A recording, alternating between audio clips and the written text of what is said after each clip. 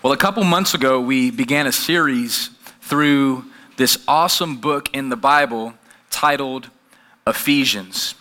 And Ephesians is actually a letter written to a church that this man by the name of Paul, who was an apostle, was a pastor, was a planter, and a preacher, started this awesome church in the city of Ephesus and wrote this letter to the Ephesian church that we have recorded for us in our Bibles, praise God. And I remember when we opened up to chapter 1 and we approached the first couple of verses on that day, we would then go on to spend 9 weeks in this powerful first chapter of this awesome little letter written by the Apostle Paul, inspired by God for his church. We called that first chapter the blessed life. The blessed life, as we see in this first chapter, God writing to the church about all the blessings that we have in Christ alone. Possibly my favorite verse in chapter 1 comes in verse 3, Ephesians chapter 1, verse 3. As Paul writes and says, "Blessed be the God and Father of our Lord Jesus Christ, who has blessed us with every spiritual blessing in the heavenly places." God has taken heavenly blessings and has given them to us. And the Apostle Paul says, here's what I want you to know, Ephesian church, and we can take that letter today and apply it to ourselves. Walk Church in Christ is the blessed life. Not just the best life, although that too, but the blessed life. And blessings has less to do with materialistic things and more to do with every single thing that Jesus has for you in and through his Spirit and in his word. And so we talked about the blessed life in Ephesians chapter 1. I love what John MacArthur says about the book of Ephesians. As we just get our hearts and minds wrapped around this book, he says, Ephesians has rightly been titled the believer's bank and the treasure house of the Bible. This beautiful letter tells Christians of their great riches, inheritance, and fullness in Jesus Christ and in his church. It unfolds for them the infinite blessings they possess in Christ and how they can claim and enjoy those possessions. One of the possessions that we get to claim that we see in Ephesians chapter 1 is the power of the resurrection. And I remember preaching on this exact subject a few months ago. We called it Easter in September. If you want to go back and listen to that message, it's on walkchurch.com. Just go to the sermon archive. You can find it in our Blessed Life Ephesians 1 series. But it talks about how the church is able to tap into the same power that rose Christ from the dead. That same power that rose Jesus from the grave now lives in us. Now embodies us. And in Ephesians chapter 1, that's where we left off, and how this same powerful Spirit empowers you and I today.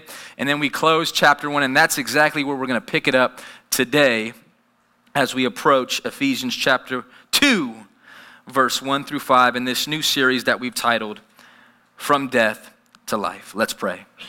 Father God, we come before you one more time. We've worshiped you by song and praise. We've worshiped you through activity, through approaching the Lord's table. God, now we want to worship you through listening to your word. Jesus, you say, everyone who comes to me and hears my word. Father, give us ears to hear.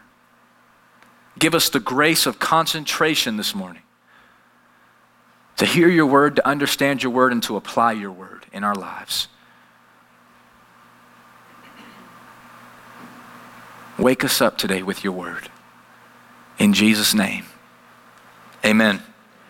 Ephesians chapter 2, verse 1, all the way through 5. Now, I guarantee you we won't make it through all 5 verses today. But we will just go ahead and read them. It'll be a trailer. How many of you guys like the trailers before you go watch a movie? All right?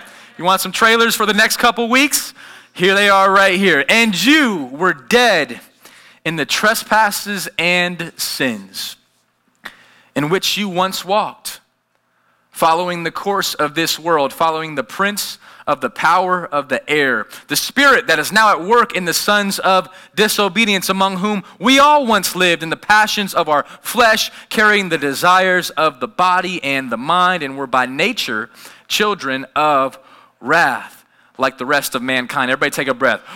Whew, that was deep. But God, amen? But God, being rich in mercy, because of the great love with which he loved us. Verse 5, even when we were dead in our trespasses, made us alive together with Christ. By grace, you have been saved. I want to preach a message to you today that I'm titling, Fear of the Walking Dead. Fear of the Walking Dead. Let's begin by looking briefly at the first couple words in Ephesians chapter 2, verse 1. The author of this letter writes, and you were dead in the trespasses and sins. I want to talk about that word dead. Now this is a word, a verse that may not be the most popular sermon preached in our day to day. This is a verse that I didn't want to just rush past. I felt impressed by the Lord to spend time on this one verse, because if we don't understand why the Apostle Paul would write to the Ephesians, say, hey, let me remind you that you were dead in your trespasses and sins, it won't fully make sense why what we're learning, what we're reading, or even the Christian life in general. This word dead, I did a search on. It's the Greek word nekros. It means one that has breathed his last, lifeless, deceased, departed, on whose soul is in heaven or hell, someone without life. Now maybe you would say, we know what the word dead means. Why do you got to tell us all those descriptions of this word? Well, here's why. I do not want to deceive us today into thinking that this word dead means anything other than what it means. This word does not mean that you were asleep. This does not mean that you were in a spiritual coma. This does not mean that you were taking a nap after church. The word means what it says it means. It says that you were dead. Synonyms. You were without life. You were lifeless. You were deceased. You were departed. You were ones whose soul was headed to hell. Destruction. This is what the Bible teaches us. It says that you were dead. I was listening to John Piper. He says it like this. He says, the reason we need a Savior is not just that we are in the doghouse with God, needed to be forgiven of offending his glory. We need a Savior because we're in the morgue. In the doghouse, you might whimper. You might say you're sorry. You might make some good resolutions. You might decide to cast yourself on the mercy of God. But what can you do if you're in the morgue? It says you were dead. That is our history. That's our background. Why are you so excited about Jesus? It's because I was dead. That's why. I was literally dead. I remember my wife and I were in Kentucky a few years back, and I was coaching some college basketball and doing some school out there. And I remember one time we were in the student union area, and we saw a bunch of students gathering together, and they were huddling up, getting ready to turn on the TV. And I said, hey, what are you guys doing? They said, oh, we're getting ready to watch the season finale of The Walking Dead. They were watching this show that I think at least at one time was popular. And here's what hit me as I was studying for this sermon. You don't have to watch a TV show to watch The Walking Dead. You can just go outside and watch people, and you'll watch The Walking Dead. And some of those people are here today. The reality is that was my story. Like I was on a college campus dead, alive in the fact that I was living, lowercase L, but spiritually, completely 100% in the morgue. Lifeless, dead. That's it. I want to submit to you this morning that apart from a relationship with Christ, apart from knowing Him spiritually, intimately, relationally, that you and I, apart from that reality, we are completely dead. Good word. And we need to understand that, because if we don't, we'll never appreciate the life that he has given to us. I was at Del Sol High School this past Wednesday, and George and I lead a FCA Bible study there. It's awesome what God is doing. Over 50 high school students and athletes were there to just hear the word and hang out with us and eat pizza. And one young man asked this question before we jumped into the word that day. He said, "Hey, can I ask a quick question?" And he said, "How come there's so many people that don't believe in God?" And in that moment, we were just getting started, and we gave some preliminary answers before reading the word at that day. But, as I was studying, God gave me the answer. You know why so many people don't believe? Because they're dead. Right? They're dead. You can't believe something if you're dead. Right? You could take a dead person to a funeral and say, "Howard, do you want to believe?" And there would be no response there, because they're lifeless. It's part of life. And the truth is today that we get to learn from the Ephesians church, and the Apostle Paul, the pastor of this church, he's just wanting to encourage the church. Do not get so far removed from the gospel that you forget who you were. That's right. So that you can be appreciative of who you are in Christ. That's what approaching the Lord's table, that's what Gary was talking about.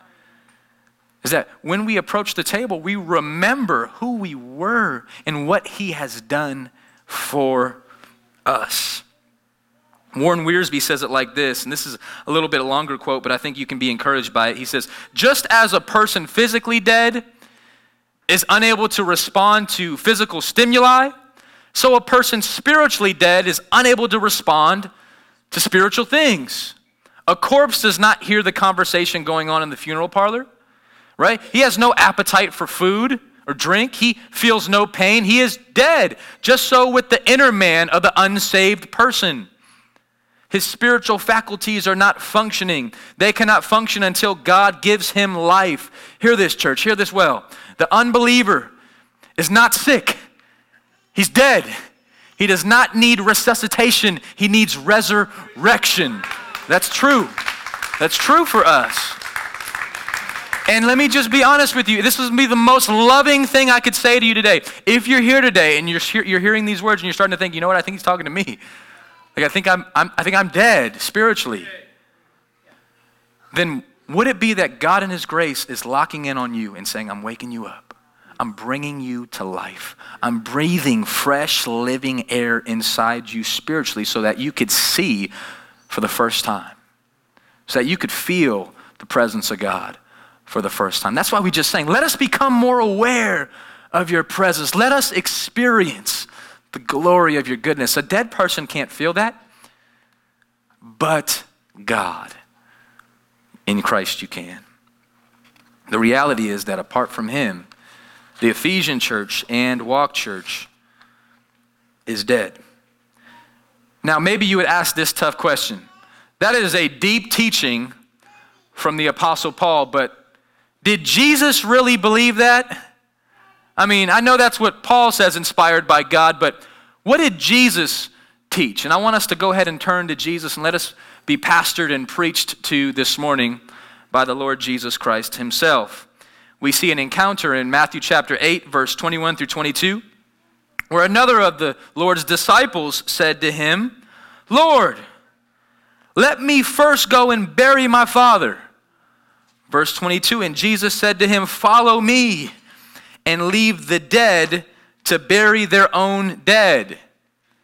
I never fully understood that verse. What is he talking about? Now, I know that's a radical call to discipleship, right? Like, this dude's like, "Yo, my pops is just passed away, or maybe my dad's one day gonna die and I'll follow you after that." And Jesus has a sermon for this young man. It's like what Gary said, we're not here to play around or wait around. I like how the NLT translation translates these two verses. It says that another of his disciples said, "Lord, first let me return home and bury my father." But Jesus told him, "Follow me now. You might not even make it home today. Let the spiritually dead bury their own dead." Jesus said, if you don't know him now, it doesn't make a difference. His mind is on eternity. There's another text that Jesus is ministering to the Pharisees in Matthew chapter 23. Notice these words to the Pharisees. And here's why I give you this example, because maybe you say, hey, only the dead people are the people that are really sinful and lost, right? Like those are the people that are on the strip, partying, sinning, drugs, sexual sin. Now those people are really dead. As if Jesus has a different sermon for those who are really righteous. We turn to Matthew 23. Jesus now in a different encounter with the Pharisees at the temple. He says, woe to you, scribes and Pharisees, hypocrites. Now, maybe you noticed I took my voice up a notch. Well, Jesus did too. He has an exclamation point. Like, read the grammar, teachers, right? I mean, like, we got to, amen, right? I got to clap there. It's important. The exclamation point is important. Jesus was not like, woe to you, scribes and Pharisees, you hypocrites. Right? Like, he was upset. Hypocrites. You're like whitewashed tombs, which outwardly appear beautiful, but within are full of dead people's bones and all uncleanness. So you also outwardly appear righteous to others, but within you are full of hypocrisy and lawlessness. He says that the person who claims to know Jesus or bases his righteousness or her righteousness on what they do instead of who they know, right? If you want to find a model for good works and righteousness, right? Like, I wouldn't say, look at anybody even in the church per se. I'd say, look, it's about who they know. It's not about what we do, it's about what he's done, amen? Praise the Lord. Not about what I did. I messed it up. I was dead. No, look at what Jesus did. I'm on his team. Like, look at our captain, the winning team. Jesus looks at the Pharisee, and he looks at the tax collector and he says, both of you are dead and you need a revival. You need a vival, not a revival. You need a vival. You can't have a revival if you haven't been vived. Jesus is coming before you and he's saying, wake up. It's time to live. Breathe. Come out, Lazarus. Come up out of the grave and come alive. Pharisees, people that base their righteousness on themselves, as if they can some way earn God's favor. A dead person can't earn that. Right? You can fake it until you make it, but the reality is you'll never make it because you're dead.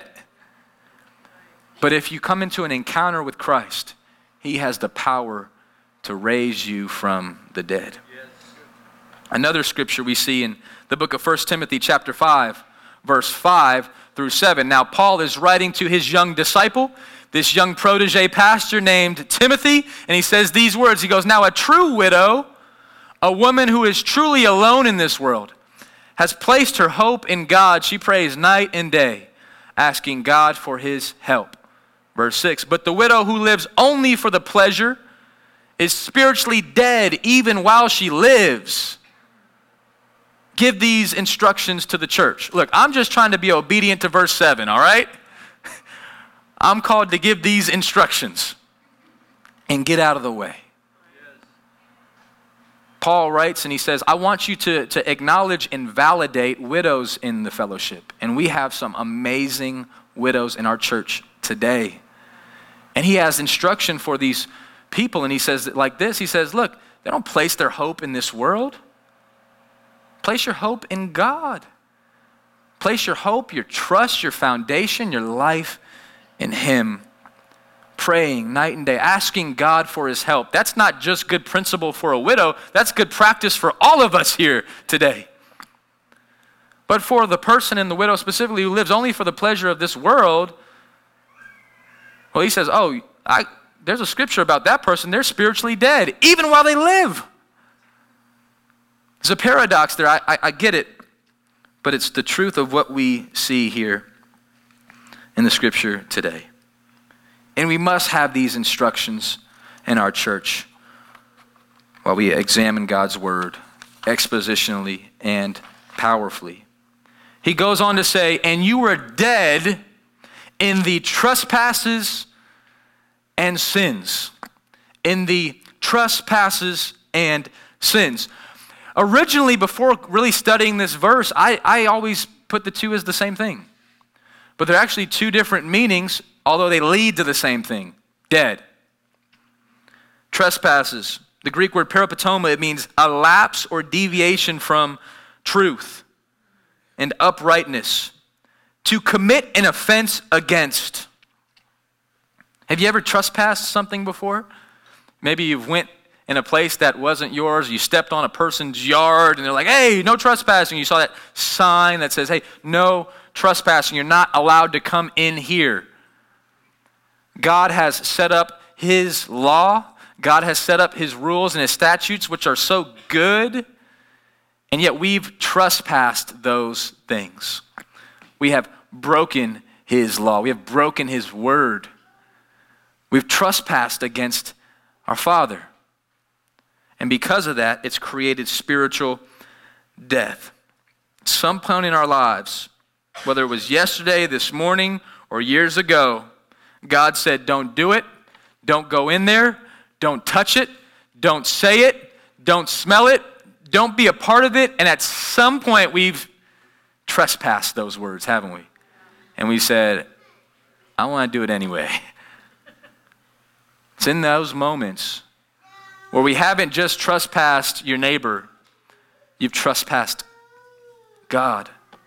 And God in his holiness and God in his righteousness won't allow it. He goes on to say, you are dead in your sin, your trespasses and sins. This Greek word, harmetia, means to miss God's mark.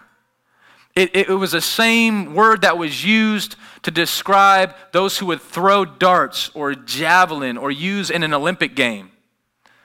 It means that you threw it and you missed the mark completely. Now, it's one thing to miss the mark in the Olympic game, but again, if we can center in on the person and presence of holy Almighty God, we have not just missed any mark, we've missed God's mark. We've missed his mark. Now maybe you would ask this question, what is God's mark? If God has a bullseye, what's in the center of it? Here's what I believe is in the center of God's mark. Are you ready? It's a G word. Glory. Glory. That we exist at the end of the day to glorify God and to enjoy him forever. Right? When we glorify God, we get joy from that. Like whenever I glorify myself, it's pretty empty. Like, hey, did you see me? Did you see me? At the end of the day, that kind of feels empty. But when I say, did you see God? It fills me up. That's what I was created for. That's what I was made for, to glorify God and enjoy him forever. We see here a strong definition of sin in Romans chapter 3, verse 23. I want to show you this verse on the screen here.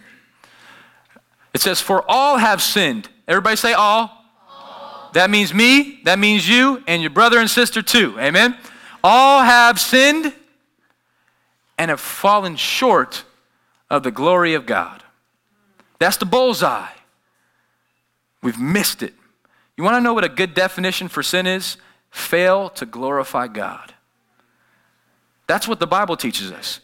We have sinned because we've failed to glorify him with our lives. I'll tell you what, when I was dead in my sins and trespasses, I never gave glory to God.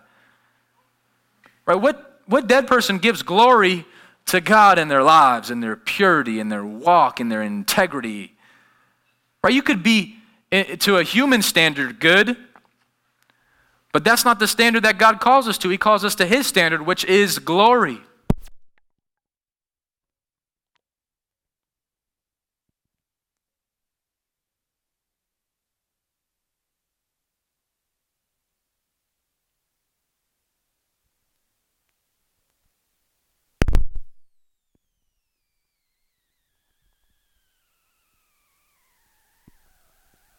Hey, glory to God, brother. Dead, whitewashed tomb. You're beautiful on the outside, but inwardly you're wrong. It means to glorify God even with your thinking, to glorify God with your heart. So the word glorify means to magnify. The word glorify means to bring praise, to give credit to. And we've all failed to do that to glorify him the way he is due. And in doing so, we've entrenched ourselves in a life of sin, failing to glorify God. We see here in the next verse, Romans 6:23. We just flipped those 23s right here, from 3:23 to Romans 6:23. Read this verse of scripture for me off the screen. It says, ready, 1, 2, 3. For the wages of sin is, say it, death. But the free gift of God is eternal life in Christ Jesus our Lord. Come on. The wages of sin is what we just read. Your sin will kill you. Spiritual death. The more we feed sin, the closer and closer we get to death. Yes. Right? That's why Jesus says, hey, let me give you the best news. Turn from sin. That's not like a boring, dull command. That's the most life-giving thing Jesus could say to you. Right? If my son is running into the street, I'm not going to say, oh yeah, do it. I'm going to say, turn from that sin. You're going to get hit by a car. Choose life. We got so much more life over on this side. Repent from trespasses. You trespass God's word. He said, don't do it. You did it anyway. Don't go there. You did it anyway. Sin is, hey, I had opportunity to glorify God. I failed to hit the mark of glorifying God, not just with my words, but with my life. That's what it looks like. And because of that, became spiritually dead. The wages of sin is death. What is death? Death really is just separated from God, apart from God. So spiritual death is that spiritually you're apart from God, which means you're not spiritual. There's some people that say that and super deceive themselves. Hey, you go to church? No, I'm spiritual. What does that mean? You're spiritually dead, right? Like, that makes no sense. The only person that's spiritual is somebody who's alive in Christ. That's how you become spiritual. And we see here Paul writing to the church, and he's saying, hey, the wages of your sin, the debt, the payment. Anybody love payday? Come on. Everybody got to love payday. Tax season coming. We got a few people like, yeah, that was my moment in the sermon, payday, right? You don't want payday with God, because the wages of what you've produced, your works, is death. But the free gift of God is eternal life in Christ Jesus our Lord. Why do you think that God spoke to Adam and Eve and said, Adam, listen, if you eat from the fruit, if you trespass my word, you will die. And Satan said what? You won't die, right? And God was saying, spiritually, you will be removed from me for your disobedience, which is the definition of death, to be removed from God. I love how David says it in Psalm 51. After he was caught in his adulterous sin with Bathsheba, he said, God, take everything from me. Just don't take you from me. You can take my car. You can take my house. You can take this pulpit. You can take this TV. You can take my shoes. Whatever you take, just don't take you. Because if you take you, I'm dead. Just don't take your presence from me. Because if you remove your presence from me, I got nothing left. I'm dead. I can get all that stuff back. Just don't take your presence from me. This is what David says. So Paul writes to the Ephesian church, and worship team, you guys can make your way back up as we get ready to close here. He says that you were dead in the trespasses and sins that you once walked in. But God. The ESV Study Bible gives us these words here. He says it like this, that the commentators bring to our attention, that God helps those who help themselves is not from the Bible, but from the ancient Greeks. As Paul emphasizes in this section, the truth is the exact opposite. God helps the helpless, doesn't he? Yes. Even more, he helps his enemies who have transgressed his holy law. God in the gospel is saying, I, the life giver, holy, righteous, almighty God, am stepping down into this world to give life to sinful people who are spiritually dead. In order for Paul to encourage the Ephesians the way that he wants to, In order for them to tap into the spirit of resurrection, he has to say, hey, and you were dead. Everybody say the word were. Were dead. Right? Saying there was once upon a time where you were dead. But God made you alive in Christ. That's good. Let's pray.